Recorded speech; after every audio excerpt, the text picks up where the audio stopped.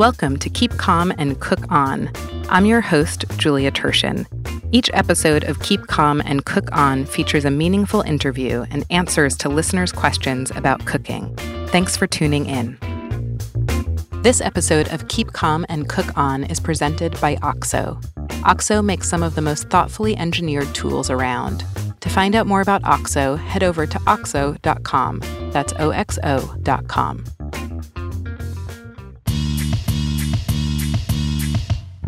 Okay, I say this every week and might be a broken record, but I am so excited to share this episode with you.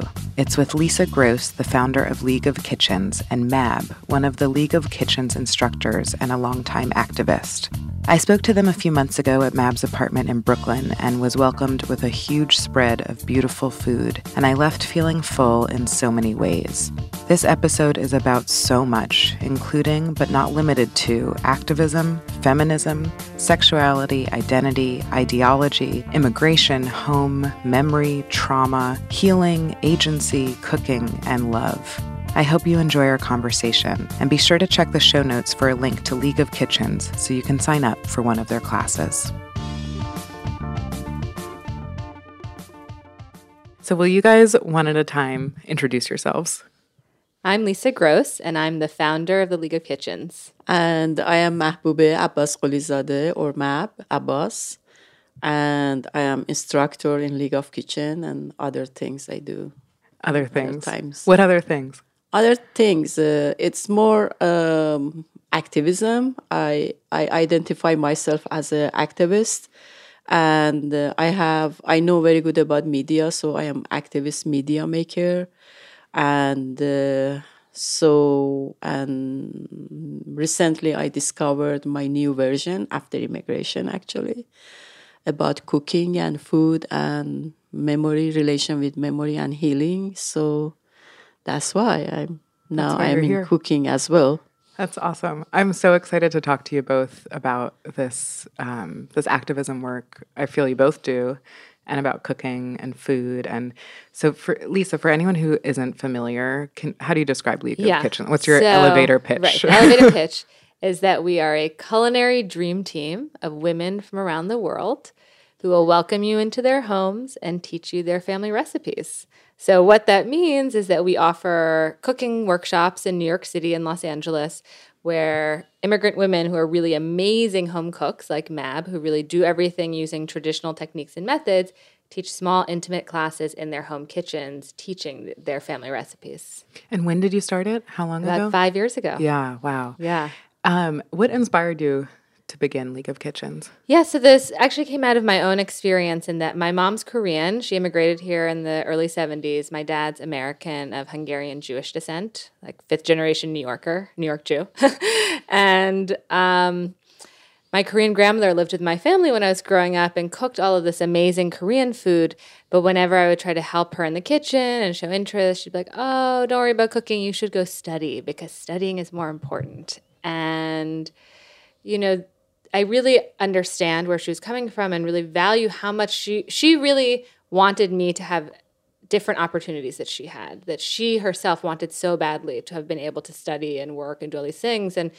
And also, she didn't value her own cooking skills because her culture also didn't really value her own cooking skills. And so I never learned to cook from her.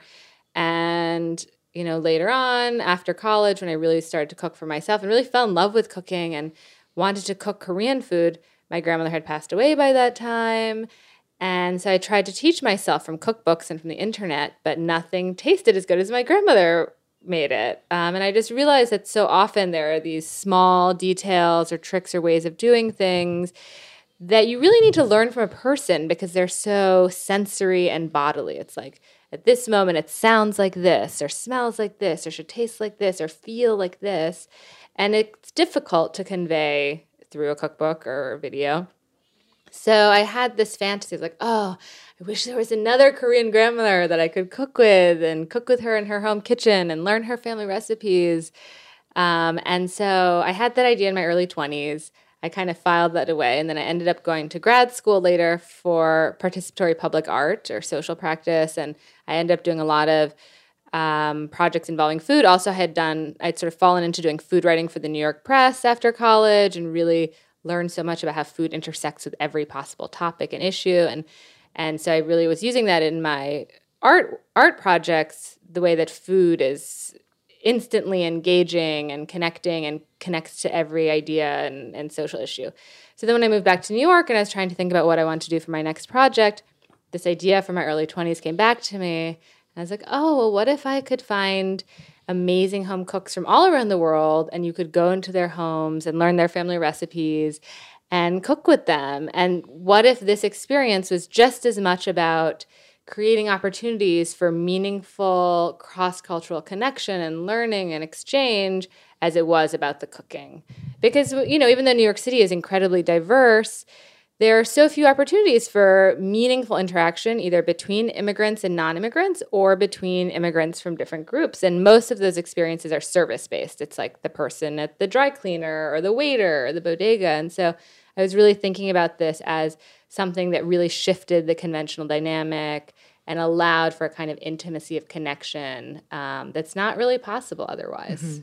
I think the intimacy of being in someone's home is a huge part of what you do. And Yes. I mean, we're sitting here right now in your home, Matt. Yes. Mm-hmm. You've Yes. just made this extraordinary breakfast for us. And I feel so much more closely connected than if we were sitting in some conference room somewhere. And I think it's undeniable. commercial kitchen. Yeah.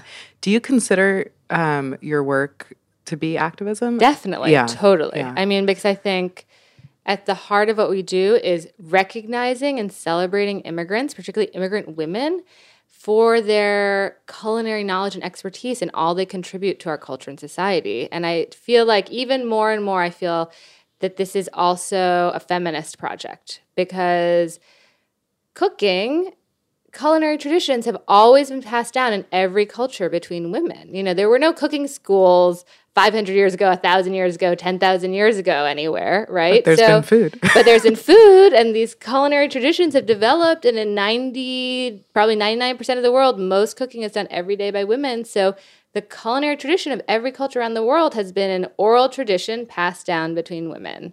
And because it's been women's knowledge, because it's been oral, not written down, it's been really invisible and either devalued or not valued or undervalued. And so I feel like a big part of what we're doing is really recognizing it, celebrating it, creating access to it, compensating women for it. So there's kind of like the feminist side and the part also saying like these immigrant women are adding so much. I really feel like it's an honor and a privilege to be in all of our instructors' homes learning from them. This is not like a charity experience. This is like a privilege. Absolutely. Absolutely. Yeah. You're nodding. Because after I started to connect with Lisa and Sonia, and in the first network meeting, I met women from other countries. They were exactly like me. And I felt that I have friends or I have a community that I didn't know before I have it. That's amazing. So feeling that you have community and you are not alone, it's also privilege, I think. Because it's very difficult as an immigrant, you feel that you are alone. And now I understand that there is a food activism and you are working on that. So this is also I am very excited because when I started cooking, I said, oh my God, this means that I'm living activism. If I'm doing any social change with this, or it is just healing, or because this is just new version of me is coming up, I should let this version to comes up, but there is no any social change. Maybe immigrant life means that you are not that much strong to make social change because in New York, you don't know people, you don't know communities. And so many barriers here and you cannot do same thing that you used to do in Iran. So, but part of feminism is just you let your femininity grow, Yeah. You don't stop yourself. You trust your intuition, you trust yourself. And you say, okay, just go ahead. And So I started by this um, intuitive feeling. Yeah. It sounds like not judging yourself and your Yes, instincts and then is a when I big met part. other instructors from League of Kitchen, I find that they have same story of like me. That's so amazing. Yeah, Even if they're from other places. And from other places, but they have different background. Yeah. They have different story. Most of them they are from like me. They are like they are exiled because of the politics, or they couldn't anymore stay in their hometown, and different story. It's very interesting stories, but the thing is trusting new version of yourself. That is it's very brave Yeah. feeling. Like Trusting a new version of yourself. yeah, that's very brave, because Yeah. in your country, most of us we were from upper middle class, lots of privilege, and then you when you come here, nobody knows you, and then you should start from zero.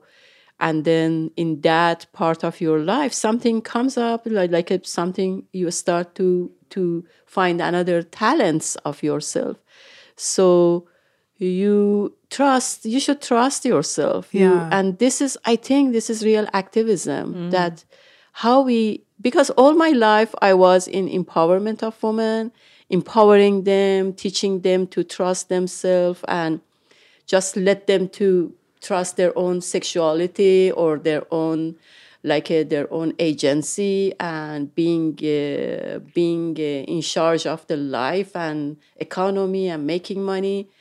But experience of immigration is different. In immigration, it's not that. It's about you are different person when you leave your environment.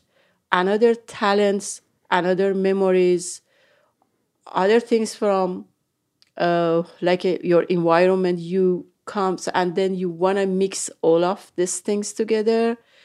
And as a feminist, if you don't trust yourself, you gonna have this kind of paradoxical feeling: who am I, what I am doing here, and oh my god, I am loser, oh my god, this is and victimizing. So feminist experience taught me to don't victimize myself. So that's why I said, okay, let's see what happened with cooking and cooking and cooking. And then when I find about League of Kitchen in the beginning, it was very like a unfamiliar project for me. But just when I met Lisa and Sonia on my door here, I said, oh my God. And my girlfriend was with me, and she always wanted to support me with League of Kitchen. She said, they are really good. They are really good people. I said, I don't know. I am not in this. I don't feel. Let's see. And then when I met Lisa and Sonia, I said, oh my God, they are really new energy and new generation of feminists and activists, and they really respect. And for first time, I felt that things that they are, the message that League of Kitchen giving me, it's respecting your heritage from your mom. And this is things that feminists needs in that time, because we don't respect. We think that modernization means that you should be against of all of your heritage, or don't trust your, it was suppressive in like a situation when your mom and your grandma has in with family and always working in kitchen, and they don't do anything in social change, and all things happen with men. And then you feel that, no, I can mix it. I can mix my agency with my heritage and my talent and my memory. And I need my memory to feel I have roots in new country as well. Things that League of Kitchen give me is respecting and trusting this new version of myself. That's amazing. I mean, and I think I can only speak from my own experience, but I feel so aware that the agency I have in my life is based so much on the women who came before me and what they did and what they sacrificed. And maybe they didn't have as much agency as I do, but I don't have mine without them really not having theirs in a way. So you can't deny that. I mean, And I also feel like, I did study hard. I did go to Yale. Like I could be anything, and I could, I have the skills and resources to start a company.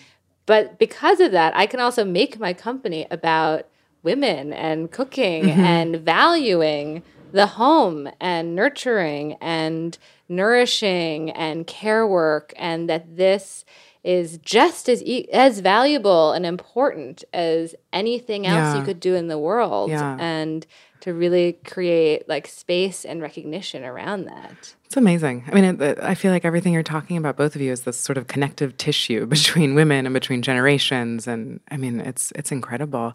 Can you share a little bit more about, I mean, it sounds so much about your sort of new life, this kind of new appreciation for cooking, this new respect for yourself, this bravery to trust this new thing. Can you tell us a little bit more about your background, sort of life before League of Kitchens? So different. Yeah.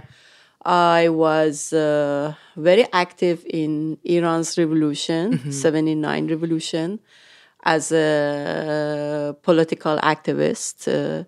And after that, I started my activism as a Muslim feminist, because we were, during that time, criticizing what's happening, why the state is not the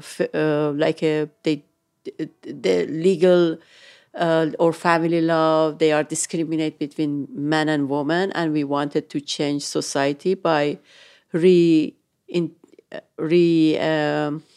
interpretation of Quran and other religious texts and book. And then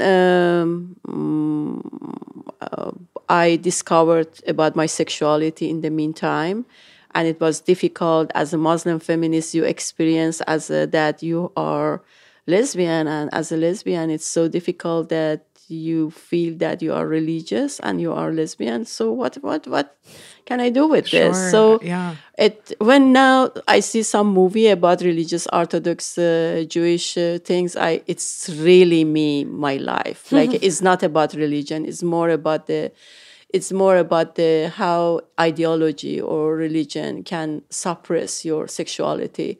So that was very hard experience for me to inside of me to. And how old were you around when you?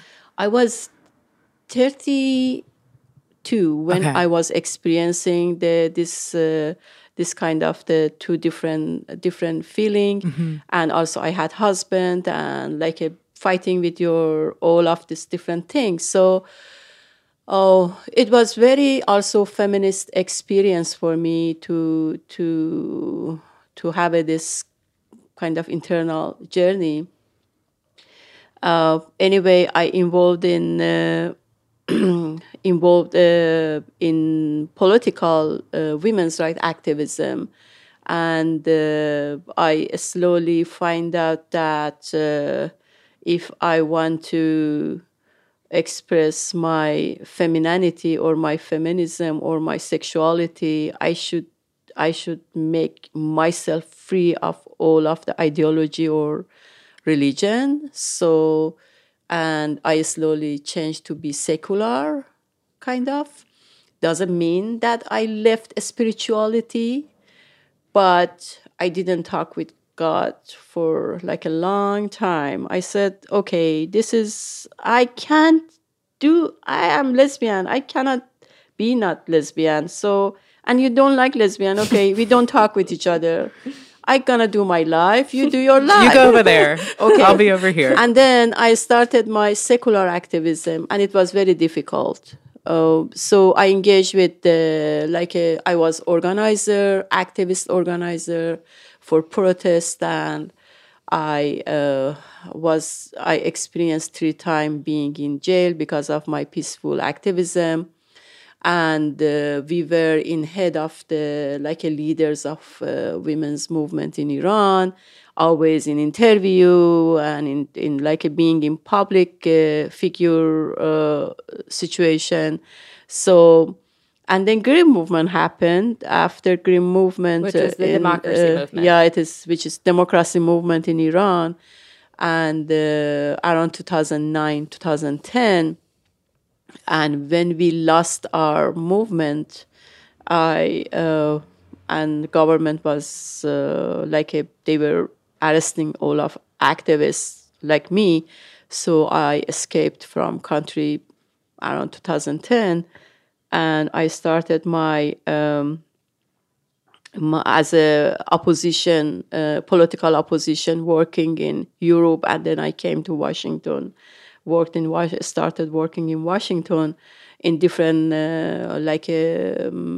foundations and teaching in different universities, Rutgers, UConn, and so about the women's movement in Muslim context. And after that, around 2014, I started to my real project, Zan on TV. It means like a board, it is platform, online platform for women's empowerment by video and by TV production, and it was based on video production.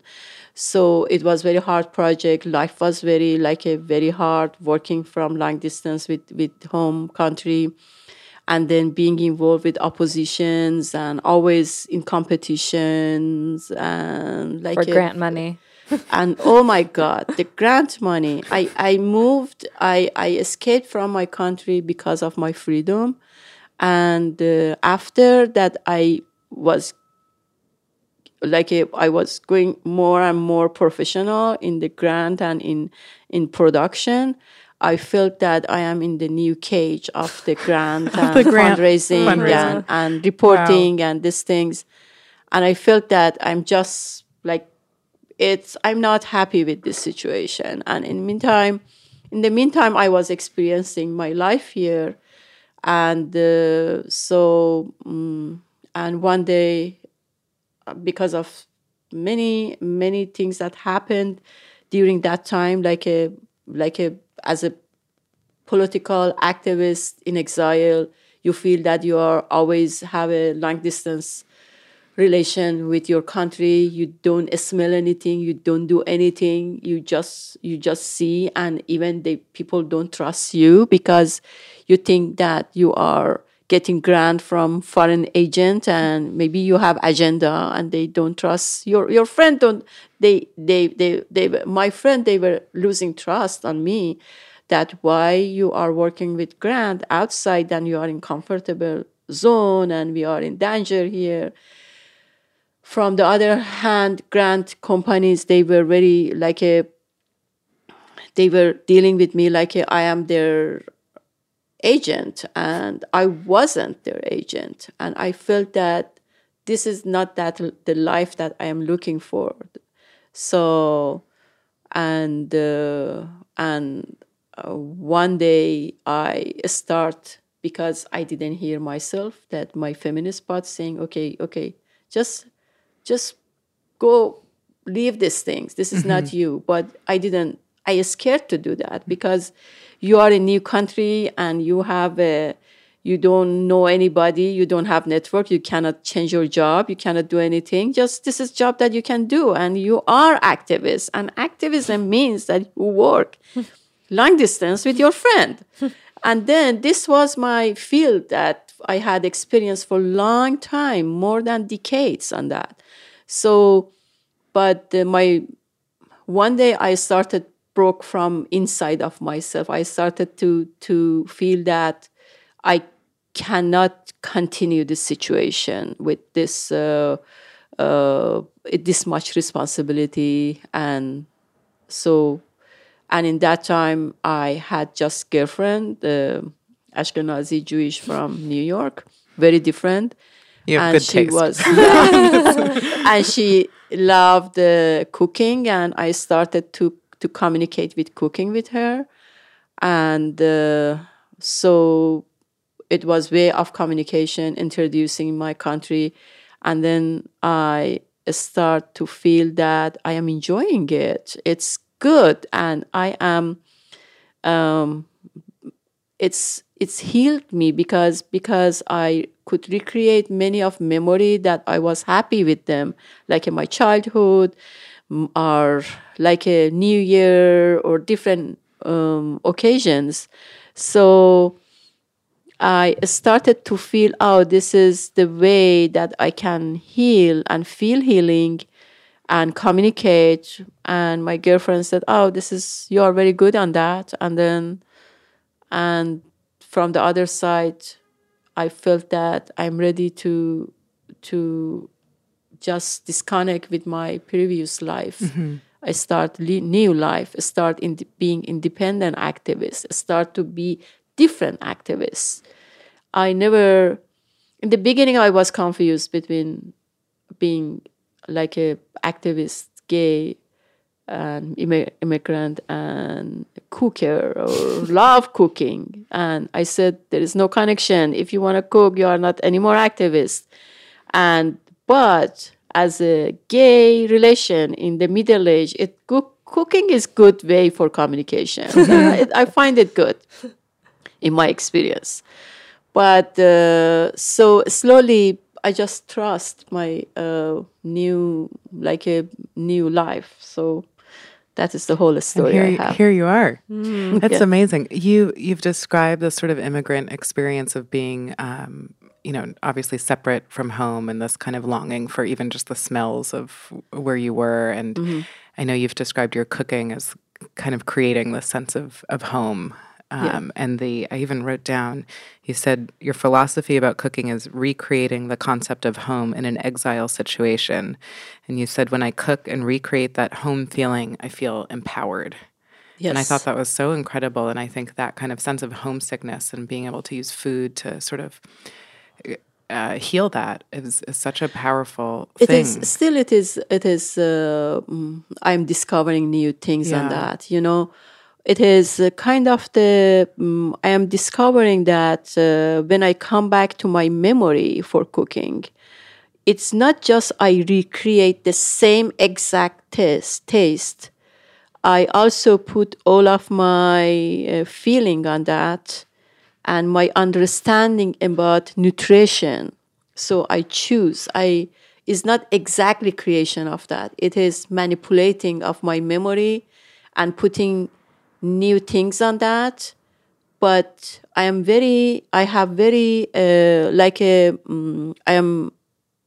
also very careful to make same dishes. And it's not like because recently I went to Iranian restaurant. I find that food is so delicious here, but it's not the food that I had it in Iran or from my grandma or my mom. It's different. It is it is very clean. It is very not light. It is it's like you have a flowers in a specific place. They make that flowers. They garden that flower. They are not organically growing in in mountain. So you don't feel that freshness and that organic feeling. I want to have that organic feeling. I'm gonna have that freshness, but in the meantime, this is the way of the just. It's bring me my memory about about my family or about my society that I never during my activism wanted to remember it. Like about my city, Khorramshahr in Iran, where it's destroyed during Iran-Iraq war. I never wanted to come back to that city. It was totally different places. after war. But all of my cooking now, it's about that time of that memory that I had in my childhood in Khorramshahr. And I remember about the trade and market and women's and voice and smells. And so now I am making book and memoir about all of that time. And even I'm remembering all of my politics comes from all of my dad stories about the trade in that port, that how British or other companies, they are bringing their own products, and all of original products they don't have markets. So You mean the Iranian products lost Iranian- the market because they were undercut by the imports from Yes. England and elsewhere. Yeah. So it's this sort of homesickness for a place that doesn't exist anymore. Yes. So it's mixed. I'm just saying that it's intersection now with all of other stories that I have. Sure. I am remembering. So I think this can be food. It's activism in food. I'm still discovering what kind of activism we can have with food. But I think one of that is about trusting and empowering from inside, trusting other talents that we have. It's also about kind of the healing process and well-being and self-caring that women's and feminists and queers, they think that social change is just social change. It's not about ourselves. Yeah. So healing as activism is huge, and it can also be painful to address what needs to be healed. So I can understand the kind of fear. it is, yeah. For me, like now I'm still I am suffering from post-trauma disorder stress. Yeah. And like memories and like memories from jail, from my hometown, and from my dad, mom. I didn't see my mom after my exile.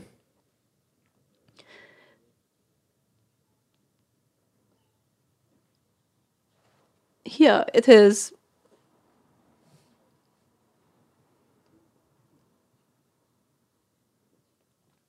So memory is very strong. It is very strong things inside of us. So polishing this memories, polishing from darkness, from trauma, it's just happened with beauty of the food, beauty of this drink, beauty of colors and smells and taste, things that my body needs to touch it. It's not just I need something physical to heal me, It's not just I do yoga or I meditate. They are important, but also I need nutrition. So, and nobody can, this is agency and this is power, that you can heal yourself. Yeah. And you can provide things that your body needs. You can recreate colors that or taste that your body needs.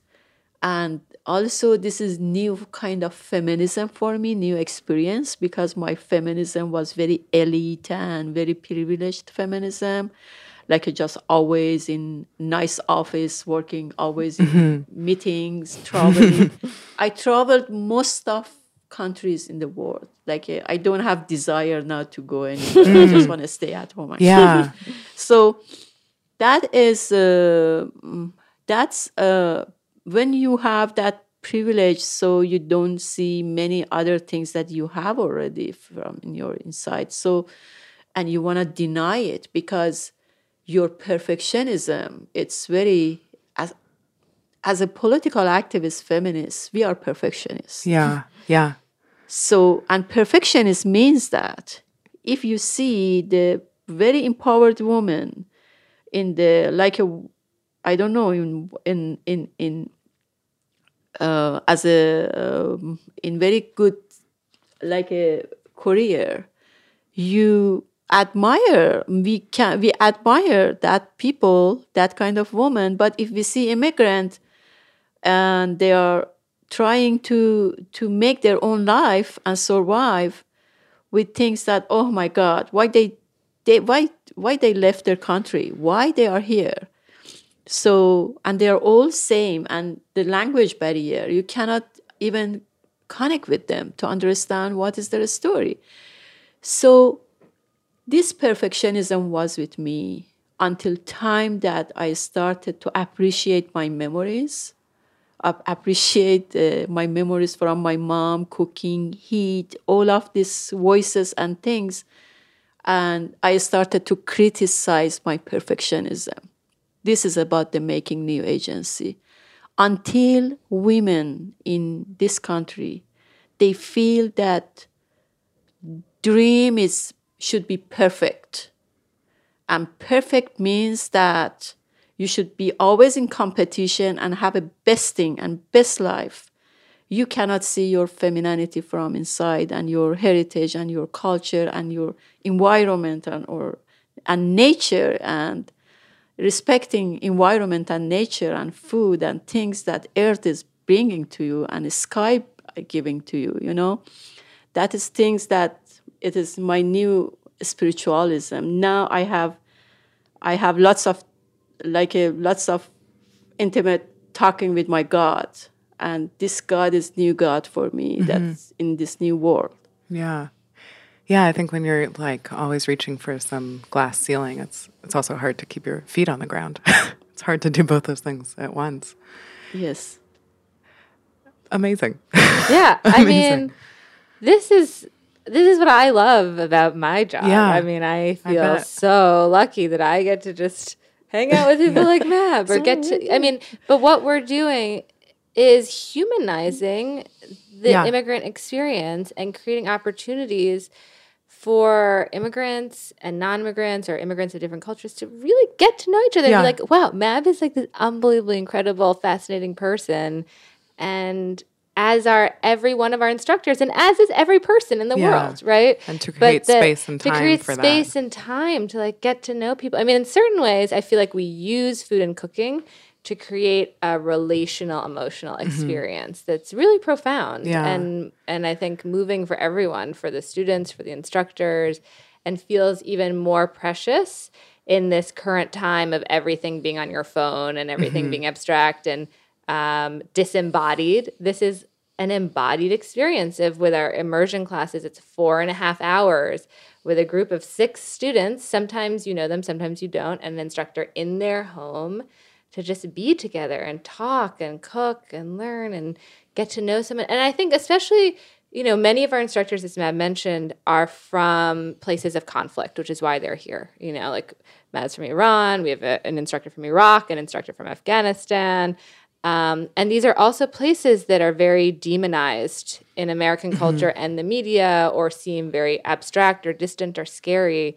And so even more important, you know, like what do most Americans think about when they think about Iran? Probably like religious oppression, you know, maybe that's it. Or like Khomeini or the revolution, or just there's no sense of the complexity of people's experiences, that there's a huge range of experiences, that people have childhoods where they're picking walnuts from the trees and just like these really everyday human parts of life. And, you know, one of the things I love about cooking with Mab that I've learned from her is just hearing all of her stories from her childhood and all of her stories connected to food.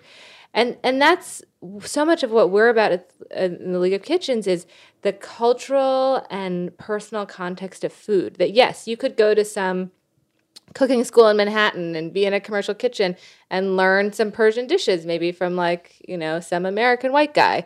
Like you could learn how to make good kuku probably. But But that's so different from really learning and understanding the history and the stories and the cultural context and also the way the food is all eaten together. And, Mab talks a lot about the underlying philosophy under Persian food, about different elements and health. And also, I think all of our instructors have a great sense of humor and are really funny. And that's also so important. It's not just a collection of tragic stories. That everyone's just a person. Everyone has their stories, but everyone's also just a person with kids and who watches TV and has family, and it's like that juxtaposition of both making personal what's foreign, but also kind of normalizing the foreign. That we're just all people still. And I think it's so powerful what you do, and I mean what both of you are doing, because I mean the food is incredible. This is the best breakfast I think I've ever had. But it's also not about the food, and the food is this way in, and it is this completely humanizing experience. And humans, all of us, contain multitudes. Yes, and we all eat. Yeah, and not romanticizing things, but humanizing them. And it's really amazing. And I just thank you both for doing what you do and welcoming so many of us into it. And Mab, I had one last question for you. Just speaking about, it really struck me, that thing you said about at this point in your life, just wanting to be home. And, you've traveled so much, you've been through so much, and wanting to be home. And I'm just wondering, what does home mean to you? When I say that word, what comes to mind? Oh, home means when you open door, you smell familiar things like a smell of tea in the morning, or like food in the evening, or some music, some environment that you create, and it's very familiar, like a combination of the whole things that your five senses they needed to feel it. Yeah. So that is. I love that. That's so great. Yeah, and then when you open your like a different, and then when you open like these glasses, they remind me. They are home. They are very homey. Like this feeling that you sit here is very homey. And for me, it's homey because all of this color and these things, they are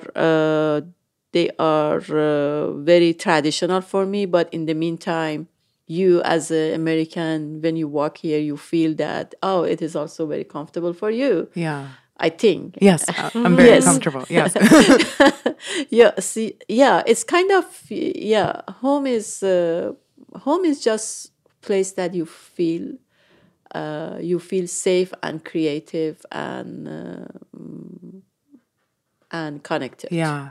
I'm so glad that you've found that here, and that you're welcoming many of us into it, just literally through the process. And every time that new people come, like in my workshops, or you friends, especially for having food together, is make more home for me. Like it's like home is place that people come and we get together and have fun and food and everything. And that's wonderful. For us, meaning of home is that like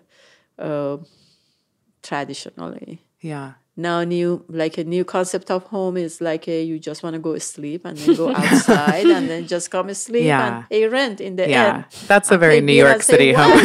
Why I should do that? Yeah. Because just I want to sleep in somewhere. Yeah. For me, home is place that you can create things. Yeah. You can meet people like you. Yeah. Wow. And that was always very central to my idea, actually, that it was really important that these workshops take place in the instructors' homes, because immediately it changes the experience where you feel intimacy, a kind of warmth. People, it's usually 6 strangers, or sometimes people come in couples who don't know each other. And I think it's a very common experience. People, when they show up, they feel a little nervous. They're going to a neighborhood they've maybe never been to. They're knocking on a stranger's door. They don't know what this is going to be like. And then they're welcomed. All of our instructors are such warm, kind, generous women. And then they come in and they let down their guard. And after 4.5 hours, everyone kind of feels like family. And, we often hear from students that the instructor feels at the end like their new favorite aunt or like cousin or friend. And that just is so special. Like it just... and also we often hear that some part of the world that previously felt abstract and distant now feels personal and real. Like, oh, if I'm reading about Iran in the newspaper and this person, that might be Mab's mom. That might be Mab's friend. That might be, it's no longer just this abstract, distant, foreign, strange place that we don't care about or are scared of. Yeah, it reminds me so much, we were talking a little bit earlier about a cookbook author, Yasmin Khan, who's also Persian, and we recorded an episode of this together, and her latest book, which is all about Palestinian cooking, she opens with a phrase that has really stayed with me, and it's this old Jewish adage, which is, you can't hate someone whose story you know. Wow. And I gotta chill. Yeah, no, and I think what League of Kitchens does, what you do, Mab, is really reminding us that that's very true. So it's so great to hear that, people coming into your home increases your sense of home. And for those of us who you welcome, we leave changed. So it's a gift for everyone. So thank you so much. This was really special. I really appreciate your time. And thank you for you that you and Lisa, I think that one incredible things for me is, I have a story here, but many people, they have a story, but we need to, someone should have a good eyes or good sense of the finding new and story, new line of new people, And I think Lisa is the, if I was like an old-fashioned leader woman, she is new generation of women's leader, because they bring people together, and they make a new movements of the. Well, you're doing it together, which is the cool part. I mean, it's just such an honor, and so fun to work with all of these incredible women. I mean, I've learned so much from all of them about life and living, and also cooking. Like I've in the last 5 years, my cooking has really improved. I've learned a ton. And actually, one thing I really learned from all of them that I think unites all of them and speaks to a lot of what we're saying is, every single one of them, no matter where they're from, Mexico, Japan, Iran, all say the most important ingredient is love. Mm-hmm. Yeah. They all say that. And I think universal. that what that means to me is that it's cooking with care. It's cooking with attention and intention. And when you care and you're doing it out of love, the food tastes amazing. Yeah. Versus like not caring, rushing, not paying attention, throwing it together. It's not good. Yeah. It's good. Which is a good thing to remember. Yes. In Cook general. with love. Yeah. I can't think of a better note to end on. So thank you so much. Thank you. Thank you.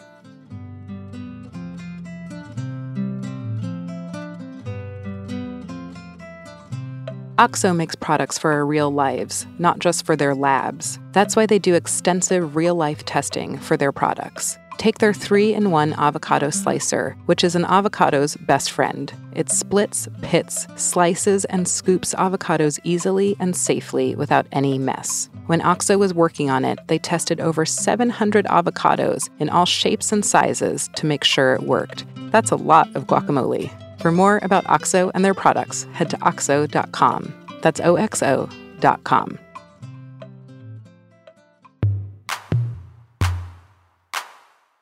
Okay, now it is time to answer listeners' questions about cooking. I am sitting next to my wife, Grace, who's going to be the voice of the listeners, and we are currently dog sitting for a dog named Toby, who you might hear in the background. He's the voice of the dogs in the community. If any dogs have questions, they can DM me on Instagram @Tertian or send an email to keepcalmandcookonpodcast@gmail.com. That goes for dog owners as well. Okay, today's questions. All right, your first question comes from Phil Freeman, who asks, if I have a tired, oldish veggie in my fridge, will they add nutrition if I put them in a soup or broth? I think totally. That's a great place for them to go, and you can get everything possible from that vegetable out of it in your soup or broth. So just add it to the pot, let it cook and cook and cook, and enjoy your soup. Your next question comes from our friend Eston, who who asks, why do baking recipes say to add vanilla at the end instead of with the liquids when it's easier? That is a very, very good observation. It's something I try to keep in mind when I write baking recipes, but now that Eston brings it up, I feel like I kind of need to go back through my books and double check. I think often vanilla, because it's such a small amount of an ingredient that gets used, it's often put sort of last on the list of ingredients in the recipe, but the list of ingredients should go in order in which you add the ingredients in the recipe. So sometimes I think if someone just puts it last on the ingredient list, they'll call for it last in the recipe instructions when it should in fact go in earlier, with all the liquids, just like Eston is talking about. So that is a really kind of like recipe writing, sort of nerding out question, but I really love this question. I think it brings up all the kind of nuances that come up in recipe writing that I think are often really taken for granted. Okay, today's final question comes from Ree Greiner, who wants to know, how do you usually cook garlic? Do you normally put it in first when sauteing or later on?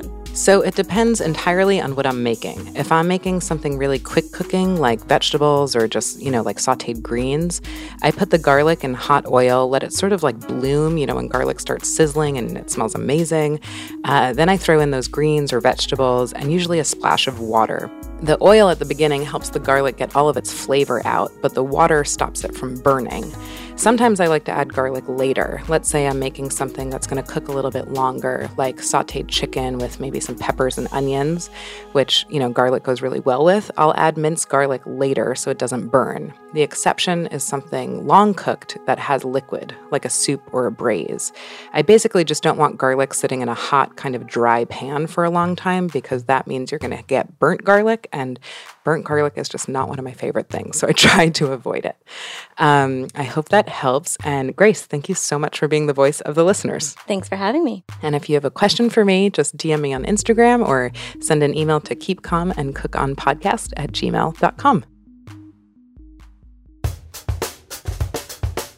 If you like this podcast, and I really hope you do, you might also like another show called Lunch Therapy, hosted by Adam Roberts, aka The Amateur Gourmet. When I was a kid, my parents worked full-time, and the first question I always asked when they came home from work was, "What did you have for lunch?"